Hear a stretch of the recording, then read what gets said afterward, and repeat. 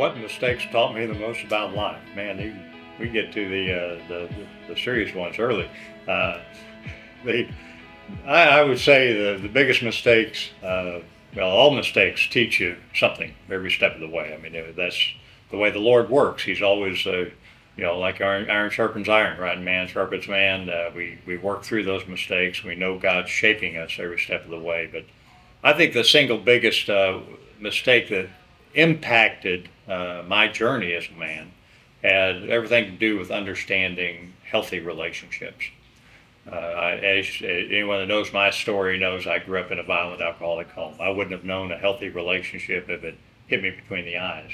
In fact, as in many inner cities, I think it's the same way. You build up a wall around relationships because there's only so many people you can trust, or maybe you just don't trust anybody, and you build up a wall so that you don't have that vulnerability that might catch you on a weak might catch you at a weak moment, or might give you one of those shots in the soft underbelly that knocks you over. So I grew up really in a pretty druggy high school, but I had that wall built up as a jock. We had jocks and we had the druggies, and so as an athlete, I stayed away from that and put that wall up there. But I also put the wall up around potential friends, and I look back now, even on into adulthood, and I look at the relationships that the Lord probably brought into my life that could have helped me get me straight earlier on, maybe before the wake-up call and almost losing my family, that type of thing, versus what could have been.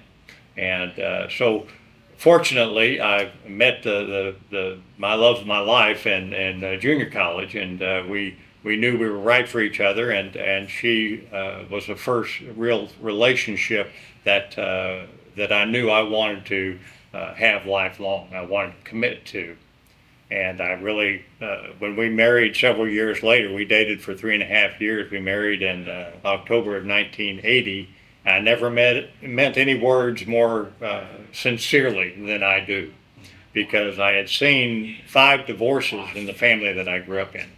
And I told her early on I didn't want to be the 6th. In fact, when she went to Oklahoma State University to wrap up her degree, and the University of Kansas picked me up, I said, make sure over these 2 years that you look around. If you can find somebody to take better care of you, then do that. But I didn't say better looking. I just said, don't. If you can find somebody to take better care of you, do that, because I do not want to be the 6th divorce. When we get married, we're going to stay together. And but in those years, even after we married, I was still very guarded in any other relationships that I had. And really, it wasn't until my mid-30s that I started, the Promise Keepers movement came along and started to introduce me to men of God that could really be real. And so those were the things that the Lord has done over the years I probably protected myself from some things because of the walls I built up. Protected myself from drugs, protected myself from potentially bad situations through school and through growing up. But at the same time, I probably cheated myself out of some relationships. I'm so blessed to see my children have tremendous relationships, lifelong friends from college, and I just didn't have that. I didn't have it. I've had it now since adulthood. At one point, I think it was in the mid '90s at a Promise Keepers conference, they said, "How many men can you call at 1 o'clock in the morning and say, hey, let's go have a cup of coffee? I'm struggling with something." And he said most men can count the number of men they can call on one hand, and I didn't have any. And so that's 30 plus years ago. And today I've got easily many friends that I could call because the Lord's opened that up.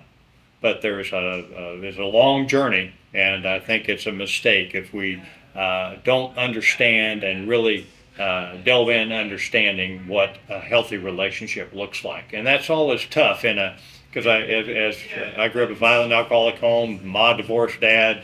There's a lot of confusion in homes today.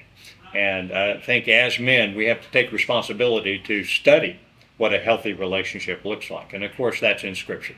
It's my relationship with Jesus the Christ that's opened up the door to learn how to love my bride and to learn how to love others and to understand that relationships are all about being available, being service-minded, being encouraged, being willing to help in any situation, and being vulnerable to ask for help.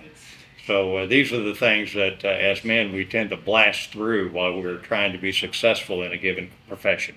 So again, I would say that's probably one of my biggest mistakes is not delving into what a healthy relationship would look like earlier in life.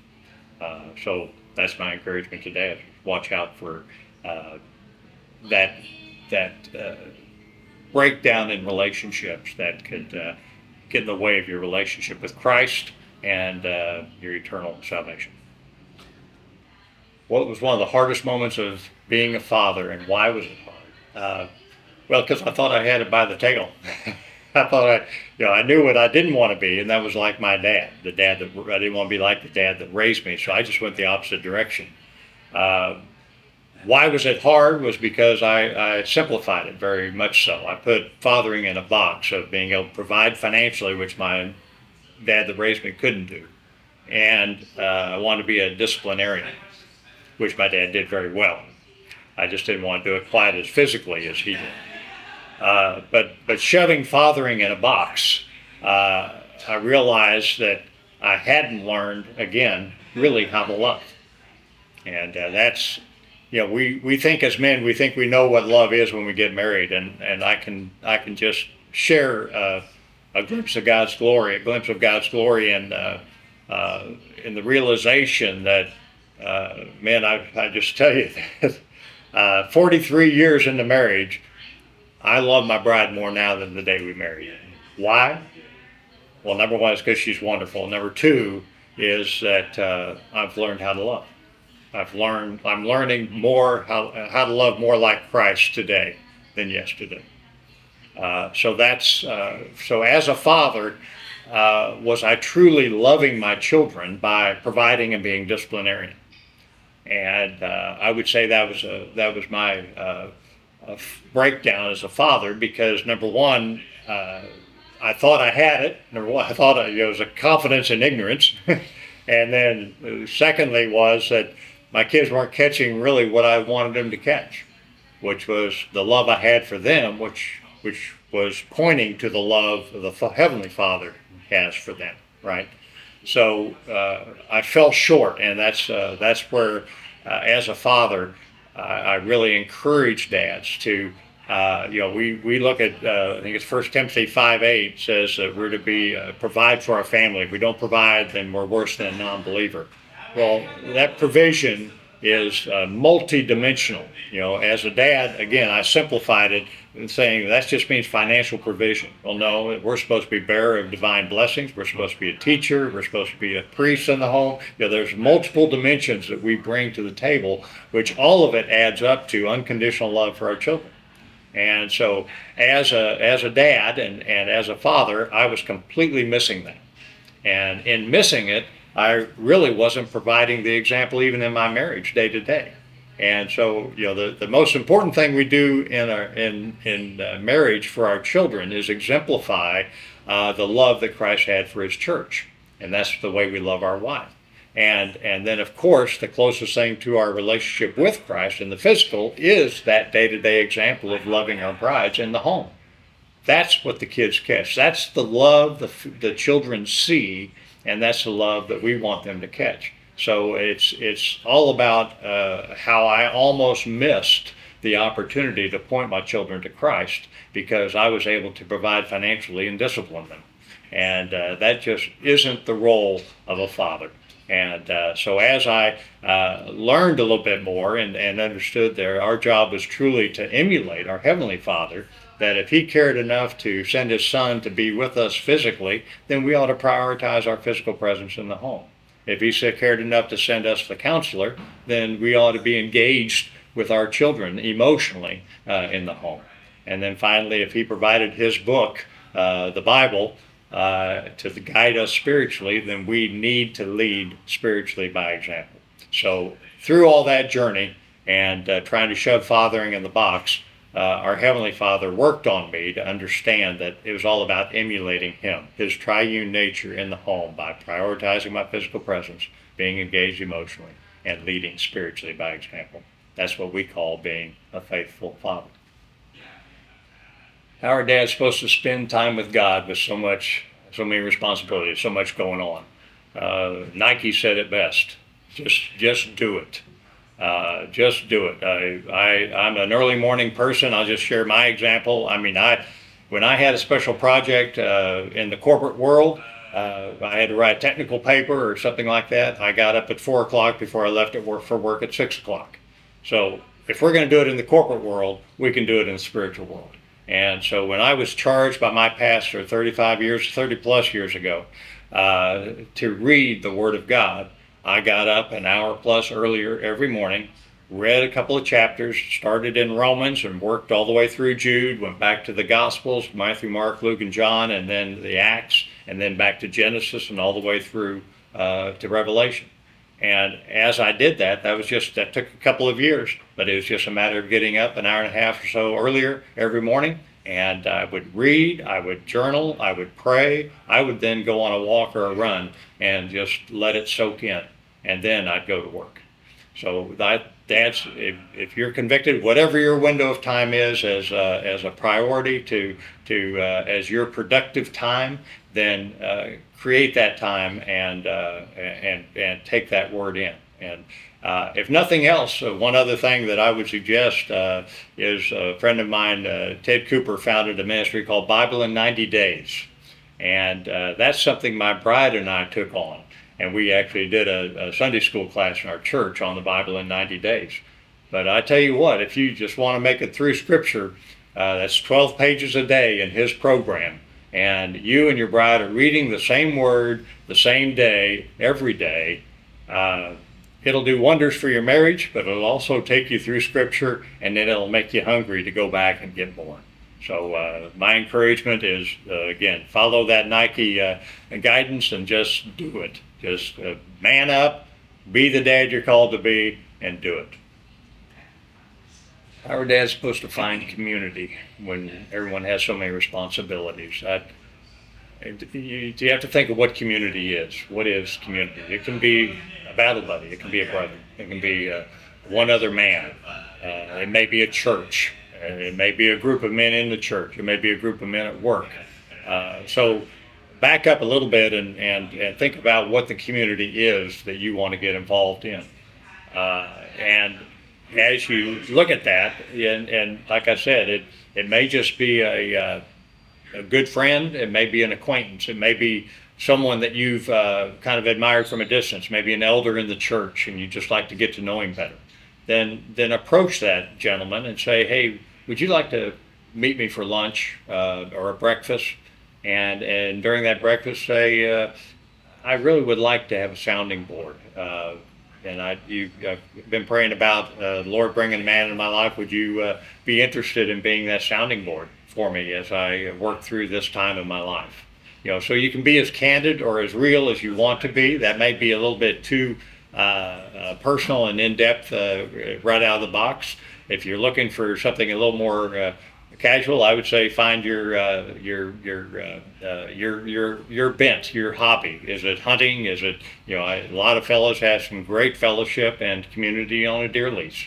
It may be in a sport or a golfing outing, and then those brothers the key is don't just go and this isn't a time where you're going to go have fun and just kick back and drink beer and what have you. That's not the objective of this community that I'm talking about. This community is actually a supportive community, not meaning necessarily in a counseling mode, but in a friendship mode. And at the end of the day, I think men are starving for friends. I know I was.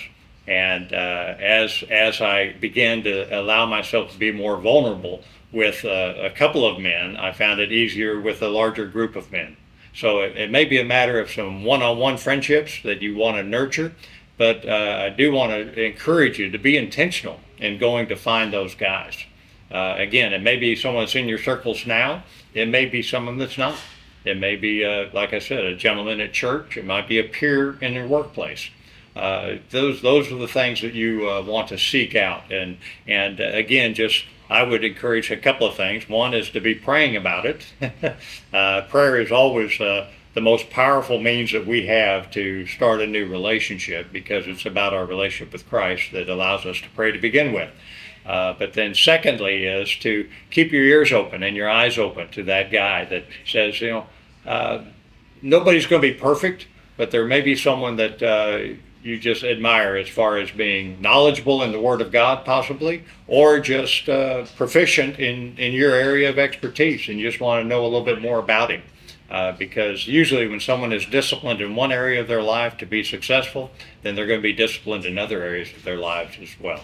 So, but again, understand that a lot of times the first effort isn't the best effort in the successful effort, but there are several ways you can go about it. One-on-one, find 3 or 4 buddies with common interests, or a group in the church, a Sunday school, or a group of dads in the church. And certainly, as faithful fathers, there's studies out there, Dads Becoming Heroes. If there's a couple of young dads you want to team up with, that's a great way to start with that kind of fellowship, because you have a common interest of being the best dad you can be, and then you have an opportunity to work through a study that's going to open you up a little bit. So it's not an easy journey to build that community, but it is from this old gentleman. I'll just share that it's one of the most significant things I ever did, to find that first friend, and then a group of friends, and then larger groups. My wife is dealing with depression and anxiety. How do I stay strong and healthy to fulfill her needs when she can't fulfill mine? When men think about marriage, they don't. When they first married, they don't see beyond the better, the health, and the richness of the being rich. But it's actually for better or worse, in sickness or in health, and for richer or poorer. So there's no guarantees that everything is going to stay rosy, and in fact, I can tell you that it won't. If you're young married, that's realization. There will be challenges, and that's part of the journey of marriage. That's the health of that relationship. But one thing that we always have to recognize as men, that our marriage is Christ's relationship with the church. And what did Christ do? He gave himself up for her. So once we realize that we're supposed to die for our wives, everything else pretty well falls into line. But there's also a thing in there called selflessness. And I think we're selfless in our love and our unconditional love for our brides. So there isn't anything about our needs that we need to be concerned with, because we're needless in this situation. We're selfless. And so what men need sometimes is some selfless improvement, meaning that it's about being more Christ-like. There isn't anything about self-satisfaction or payback or equal time or anything along those lines. What we have to do is live into that. Now, in this particular situation where you're dealing with depression and anxiety, obviously counseling is highly recommended. And they're a professional. I always like, here in Houston, there's the Houston Center for Christian Counseling. Nationally, Focus on the Family or Family Life will have a network of counselors available, Christian counselors that will help you through this. Counseling is not a stigma of problems. It's a tool, it's a resource to help us draw closer to Christ, to have that strength that we're promised. In the power of the resurrected Christ, the indwelling of the Holy Spirit, you have what you need, husband, to love your wife unconditionally. Now, the world tries to distract us from that. We get tired, we get worn down. It's just the reality of the situation. So the counseling will help undergird you in that area. I would whether it's counseling, professional counseling, or whether it's counseling support from your church, these are things that you can do to step into this situation a little more intentionally, with a little more education, and to be there for your bride as you need to be, because she needs your light. You're the light in her life, and that's the light that's going to blast through the anxiety and the depression that's trying to envelop her. So what you have to do, what my encouragement is identify the shadows that have possibly created the anxiety and the depression, and blast your light through those shadows as best you can. And get your bride that support as well. There may be counseling and women available in the church that have been through that valley. I guarantee you there have been marriages in your circles that have been through that valley. Connect with those. This is not a time to be a Lone Ranger husband and a Lone Ranger dad. It's a time to find those support groups and those battle buddies that'll be praying for you, but then also that'll physically and emotionally come beside you and give you that strength and clarity through this time, because it's not unlike raising children, that you may think that you've raised one child so the next one's going to be easy. No, everybody's facing these situations in their marriage or with that child for the first time. So find that support group to help provide some insight and some clarity to help you make healthy decisions.